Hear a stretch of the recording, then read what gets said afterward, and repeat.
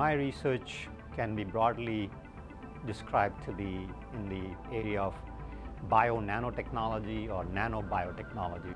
What we are building is a sensor array which is not going to only detect carbon monoxide, but many other chemicals like hydrogen sulfide, sulfur dioxide, nitrogen oxide, and other things. We like to work on the system that has a potential application and many a different application of it. One of the work that we are doing, instead of this small box, we like to make it as a smartphone integrated sensor array that everybody can see it using called Android-based system that people can detect and people can monitor what kind of gas they are exposure. The sensor array that we are developing for monitoring personal exposure is to understand relationship between genes, environment, lifestyle, and diseases. This is one of the product that we have been working on. And this is a sensor array that's going to monitor the exposure of individuals as opposed to something which is done in an area-wide exposure studies. So this is supposed to be 4" by 4". That can be mounted here on the collar, okay? And the nanotechnology part is the chip inside it, which is the IC circuit chip, and our sensor array. What we can do is monitor multiple compounds or multiple chemicals on a single sensor, as opposed to having a big bulky carbon monoxide sensor sitting up somewhere on the ceiling.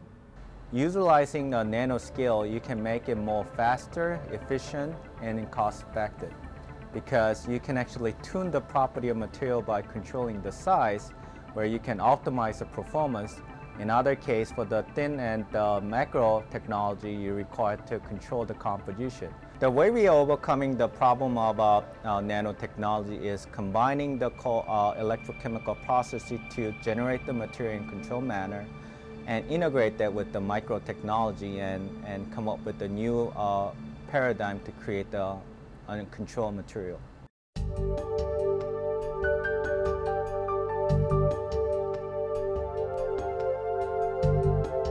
So we basically work on nanostructured materials, and these materials are very small and they are novel materials because they have special properties. The typical applications in my laboratory is catalysis and photonics and also bioseparation. Catalysis, broadly, basically meaning that you can add something into a reaction that speed up the reaction.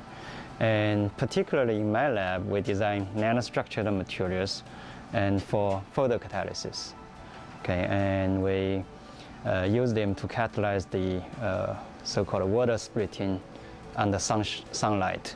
So we take the sun, solar energy, and then use the solar energy to decompose water into hydrogen and oxygen. Anything related to the light can be classified as photonics. And so we work on these photonic structures, basically try to create colors out of a normal material, like iron oxide. We make really highly porous materials by using nanocrystals.